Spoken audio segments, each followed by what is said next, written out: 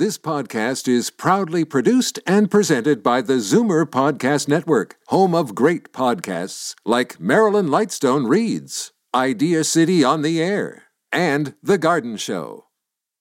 You're listening to an exclusive podcast of Fight Back on Zoomer Radio, heard weekdays from noon to 1.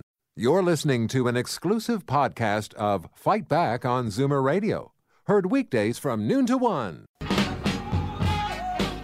Fight Back with Libby Znaimer on Zoomer Radio with guest host Jane Brown. In fact, we'll bring in public affairs analyst and political commentator Michael Taube right now. Michael, thanks for joining us here today on Zoomer Radio's Fight Back. My pleasure, Jane.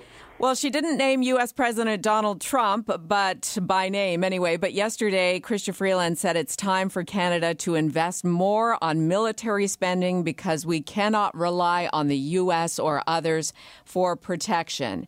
It was seen as the introduction to what's being introduced this half hour, actually, by Defense Minister Harjit Sajjan. Right. So is this a signal to the world that Canada is about to become a military power? I don't know if it's necessarily that. I think it's basically what Ms. Freeland said, and I think that her position is unsurprising because there are a number of European countries now who believe that the U.S. under President Donald Trump is starting to move into an isolationist period. That is based on his rejection of things such as NATO, complications that he has with international trade agreements like NAFTA, etc. They believe, and again, you can't necessarily prove it, but it's just based on the language and some of the discussions we've seen. We're seeing that basically Donald Trump is trying to move the U.S.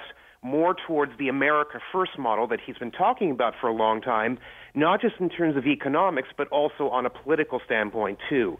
For that reason, I think that countries like Canada realize that they're now going to have to work amongst themselves or work for themselves to ensure that their position in the world remains strong and that the safety and security of the Canadian nation also remains a high priority.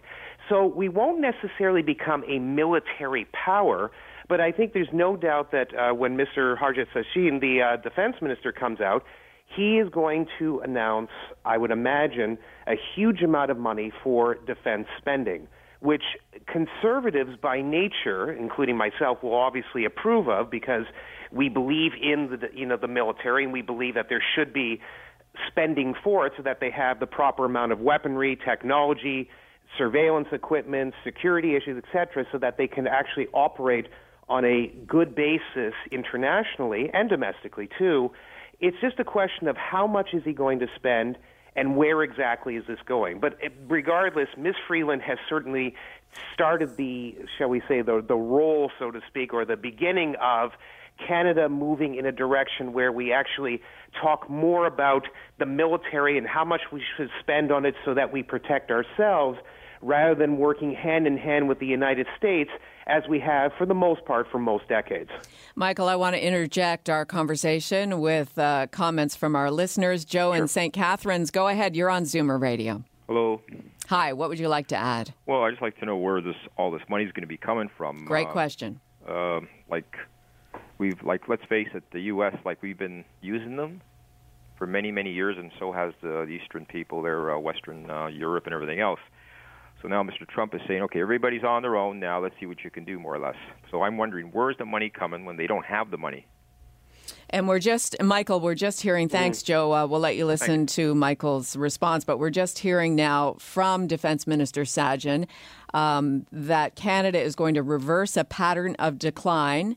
The government's new policy will see annual defense spending increase by more than 70% in 10 years and will increase the size of the force to 71,000. So with that in mind and the question from our listener, your response. Yeah, and the comment from Joe is actually accurate because that's the first thing I was wondering myself. Where is this money going to come from? The Harper Tories, for example, when we were in government, we did look for money from time to time to spend on the defense, but unfortunately, in the end, we couldn't gather a lot, and the amount of money that we actually did spend on defense during our roughly 10 years in office was, to a lot of small C conservatives, not enough. Now, It's fine that the Liberals want to put more into defense spending. I think that's actually a good thing to do. But again, much like Joe, and I'm sure some of your other listeners are wondering about, where is this money going to come from? And if he's taking it away from, say, resources that are sort of iffy, that really don't really matter in the grand scheme of things, and they're going to cobble it all together and push it that way, that could be effective. But if they're going to take it from programs that are important for Canadians, or on, say, some of the things that the Harper Tories put through, such as targeted tax credits and other things, and start ending programs to ensure that defense spending is propped up, that may make, obviously, Liberal Party supporters happy, but won't necessarily mean that it's, A, the right way to do things, and B, that it won't be costly for Canadians in the end. So we have to see what the total amount is going to be per annum, and as well, we have to sort of figure out where the money is coming from, rather than the Liberals just creating a pie-in-the-sky amount, which just pops out of nowhere, and we can't figure out exactly where it's coming from. Well, and this leads me to my next question for you. Do you think there's an element of showing off by the Canadian government to the U.S. that we've grown up? You're taking a different stance. We no longer share the same philosophies. So look at us. We're our very own nation with our very own strong military, and we're going to join in with Europe, and we don't really need you anymore, despite the fact that we still get along as neighbors. I don't know. I mean, I thought we grew up, actually, quite frankly, during the Harper years. I really do, because actually a lot of international countries, Jane, were actually listening to us when we talked about issues such as Afghanistan, Iraq, and various other areas. People actually paid attention when Stephen Harper said whatever he reportedly said to Vladimir Putin about the Ukraine and brought us in. People looked at Canada as sort of an economic model during the subprime mortgage crisis and were amazed as we sort of handled the choppy waters that the financial economy, or the economy, was sort of facing at that time. We had grown up. We were actually at the adult table for quite a number of years. And then when Justin Trudeau became Prime Minister, in many ways, we quickly went back to the kiddie table, as I once wrote for National Review magazine a number of years ago. And for that reason, I think that Canada has actually been held at a lower standard. Yes, I think it's actually good to see that Canada wants to spend more in its defense and protect the nation. And yes, I think that Donald Trump, who by and large gets along with Canadian Prime Minister Justin Trudeau, ideologically they're both very different, but there seems to be a commonality between the two, either brought along, say, by their common friendship with former Prime Minister Brian Mulroney, or just the fact that they just happen to like each other's company when they meet for various public events or the G7 conference, etc. I think that what's happening here, however, is that Canada is starting to realize it needs to be independent. It's starting to realize that we can't rely on the United States and other countries to take care of ourselves, and that's good. But again, with all the money sort of up in the air, with the question of really what is going to be our status, and whether the United States truly does care or doesn't care what a mid-sized power like Canada does, is another issue entirely. You're listening to an exclusive podcast of Fight Back on Zoomer Radio. Heard weekdays from noon to 1. Fight Back with Libby Znaimer on Zoomer Radio with guest host Jane Brown. We're talking about the Trudeau Liberals' plan to increase military spending and to beef up the military over the next decade. We're hearing from Ottawa from Defense Minister Harjit Sajjan. The new vision for the military includes a $13.9 billion increase in defense spending over the next 10 years. But while some of the money will start flowing right away, the taps aren't expected to fully open until after the next election in 2019. And Michael Taube, public affairs analyst and political commentator, this brings to light the question of, is this going to be an election issue? So floating it out there and then asking the Canadian people, is this important to us as a nation? Well, I think that's what they're counting on. I'm just looking at some stuff as they speak on Facebook Live, where apparently all the cool kids are, Jane, not where you and I are. we are there, though. You're there. in effect, I sort of am. So it's basically going to be 70%, according to CBC News, 70% over the next decade, which means that military spending will go up to, or defense spending will go up to, $32.7 billion at the end of it. But as you said, it's mostly earmarked for after the election. Plus, according to early reports, it's a combination of new cash, so money that was already earmarked for defense spending in the first place, plus additional sums, which unfortunately, as of right now, I don't know where they're coming from. Right. But I think it will become an election issue, probably, because what we're seeing is that Canada, much like a lot of countries in Western Europe, are now sort of realizing that they may have to do things differently. That includes business, that includes foreign policy, that can include just politics in general, differently than the United States is doing it right now. It doesn't mean that everyone's going to isolate the U.S. and they're just going to be sort of left off on their own, standing in the wind, but it means that Canada, among other countries, realize that they have to now spend more and do more to ensure that the security and safety of our nation is first and foremost of any government's agenda. So I'm not in any way, shape, or form disagreeing with the federal Liberals on doing this. There's lots I dislike about this government, but certainly defense spending is not really a major issue for me, and it should not be, because it is important to have a strong military. But at the same time, it's a lot of money.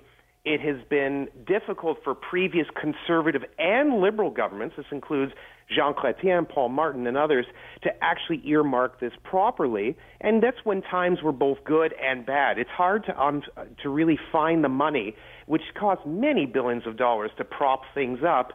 While it's important, and while we've probably let spending for the Canadian military lapse for many years, as academics like Jack Granatstein and others have suggested, and they're right, you've got to still be sure that we have a prudent style in terms of where this new money, quote unquote, is coming from and what it's being taken away from. Again, if they're lesser programs, and we'll find out over time, I don't think that's too big a deal. But if they're programs that are important to a lot of Canadians, and that could be in Eastern Canada, Western Canada, Atlantic Canada, etc., then that would become a major issue. And that is certainly something that the Tories, the NDP, the Greens, the Bloc, and others could really hammer home. Let's hear what you have to say about this. 416-360-0740. Toll free, 1-866-744-740. Joan in Oshawa, what would you like to add to the conversation?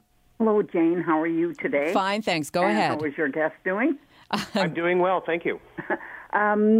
I don't mind about the military spending because Canada is overdue, actually, Indeed, to have the military spending raised. What I'm concerned about is taxation. What areas and that would it come from? Yeah, and that's very vague in today's announcement from the defense minister, so we can only speculate, Michael. Yes, absolutely. No, I'm concerned obviously about raising taxes as well. I don't approve of higher taxes. I have called for lower taxes since I started in this game and long before I ever wrote a word on a piece of paper and handed it into a newspaper. So that's obviously very important to me, and I think it should be important to small C conservatives and right-thinking liberals and others, because we want to ensure that every dollar is spent prudently in this country. Again, not to keep repeating myself, this is an important issue. It's good, in theory, that the Liberals are tackling defense spending and want to prop up the military, but we really have to ensure that we know exactly where all the new money, not the committed cash, but the new money is coming from, so that it's not just being done in an all-or-nothing fashion where other programs that are important, or, quite frankly, programs that the Liberals didn't like from the old Harper regime where I worked at, are being left behind. That's the real key here. And Michael, when we talk about the global dynamic that's happening right now, to me, it's fascinating. You have, for one, German Chancellor Angela Merkel leaving the G7 summit meeting that included Trump, with the declaration saying Europe really must take our fate into our own hands. Yes. Then you have Chrystia Freeland, our own foreign affairs minister, yesterday standing up, making a very polished, professional, respectful speech about our identity and where we're going forward.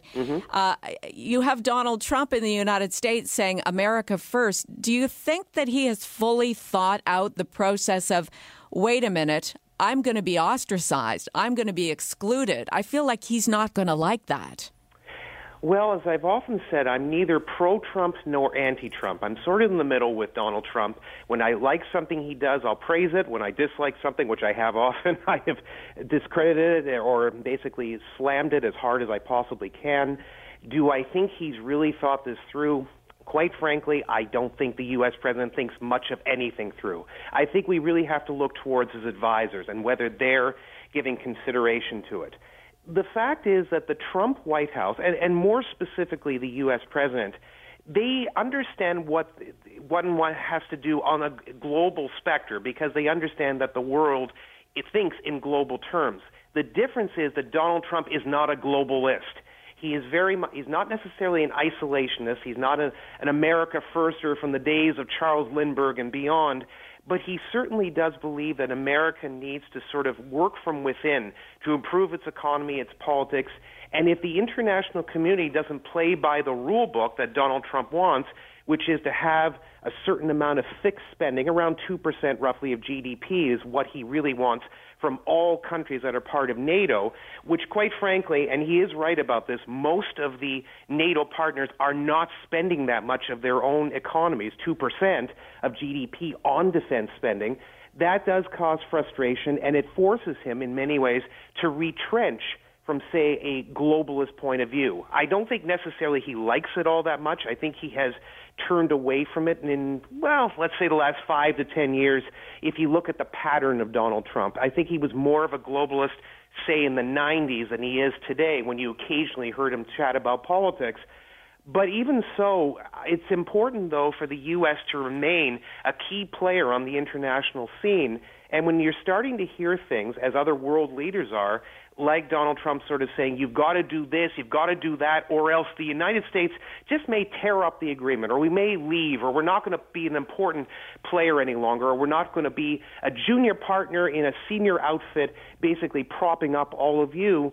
That's the sort of thing that concerns people like an Angela Merkel, that concerns, say, a Justin Trudeau and others. And for that reason, you're now seeing that the world realizes it has to do business differently. It has to do politics differently. It's going to have to do foreign policy differently, too. And this is the starting point. We just have a couple of minutes left here, Michael. Sure. I want to go to an American on the line here, Keith in Rochester. Go ahead, Keith, and if you can make it brief, that would be great. Spend your military money smart on new high technologies that are acceptable to everyone, even people who oppose the military. My final comment, generals always fight future wars based on the last war's tactics and strategies. Go high tech. That's what I would advise with Trump on the border. He doesn't have to build a concrete wall. You can put up all kind of high technologies that would get the job done and be acceptable to everyone. Spend your military money smart, and you'll get everyone and every party behind you. Okay, I appreciate your brevity there, Keith. I mean, that makes sense, right? It's more cost-effective to be thinking technologically, in a technologically savvy way, Michael. Yeah, absolutely. Look, I mean, Trump is determined to build the wall, so no matter what, unfortunately, your caller's viewpoint is not going to be followed by the U.S. president or his administration. But I agree. If you think about the military in smart terms, like high-tech spending or high-tech equipment, I think that is actually very important, and it's a very crucial point. And that's what I would hope that the federal liberals are going to do when they increase defense spending. It's obviously you want to have more boots on the ground. That is an important point and something I firmly believe in, and I hope that many other Canadians do too, because that's how a war is fought. But at the same time, we have changed a lot, and the basic nature of how we fight a war is very, very different from the strategic standpoint, and high-tech things would actually help a lot. And that includes drones and other principles that would obviously benefit us and would be able to create a bigger air game, so to speak, where you can launch bombs, where you can attack certain points, you can have better surveillance, etc. So I agree with your caller. That is the right way to do it. It's just now a question of what the Liberals plan to do and what Minister Sajjan plans to do in terms of all this new spending, even if most of it is going to be related to or be involved with the next federal election. Michael, we will continue this conversation on another day. Thank you. My pleasure, Jane. Have a good day. Public affairs analyst, political commentator, Michael Taube. You're listening to an exclusive podcast of Fight Back on Zoomer Radio. Heard weekdays from noon to 1. You're listening to an exclusive podcast of Fight Back on Zoomer Radio. Heard weekdays from noon to 1. You're listening to an exclusive podcast of Fight Back on Zoomer Radio. Heard weekdays from noon to 1. This podcast is proudly produced and presented by the Zoomer Podcast Network, home of great podcasts like Marilyn Lightstone Reads, Idea City on the Air, and The Garden Show.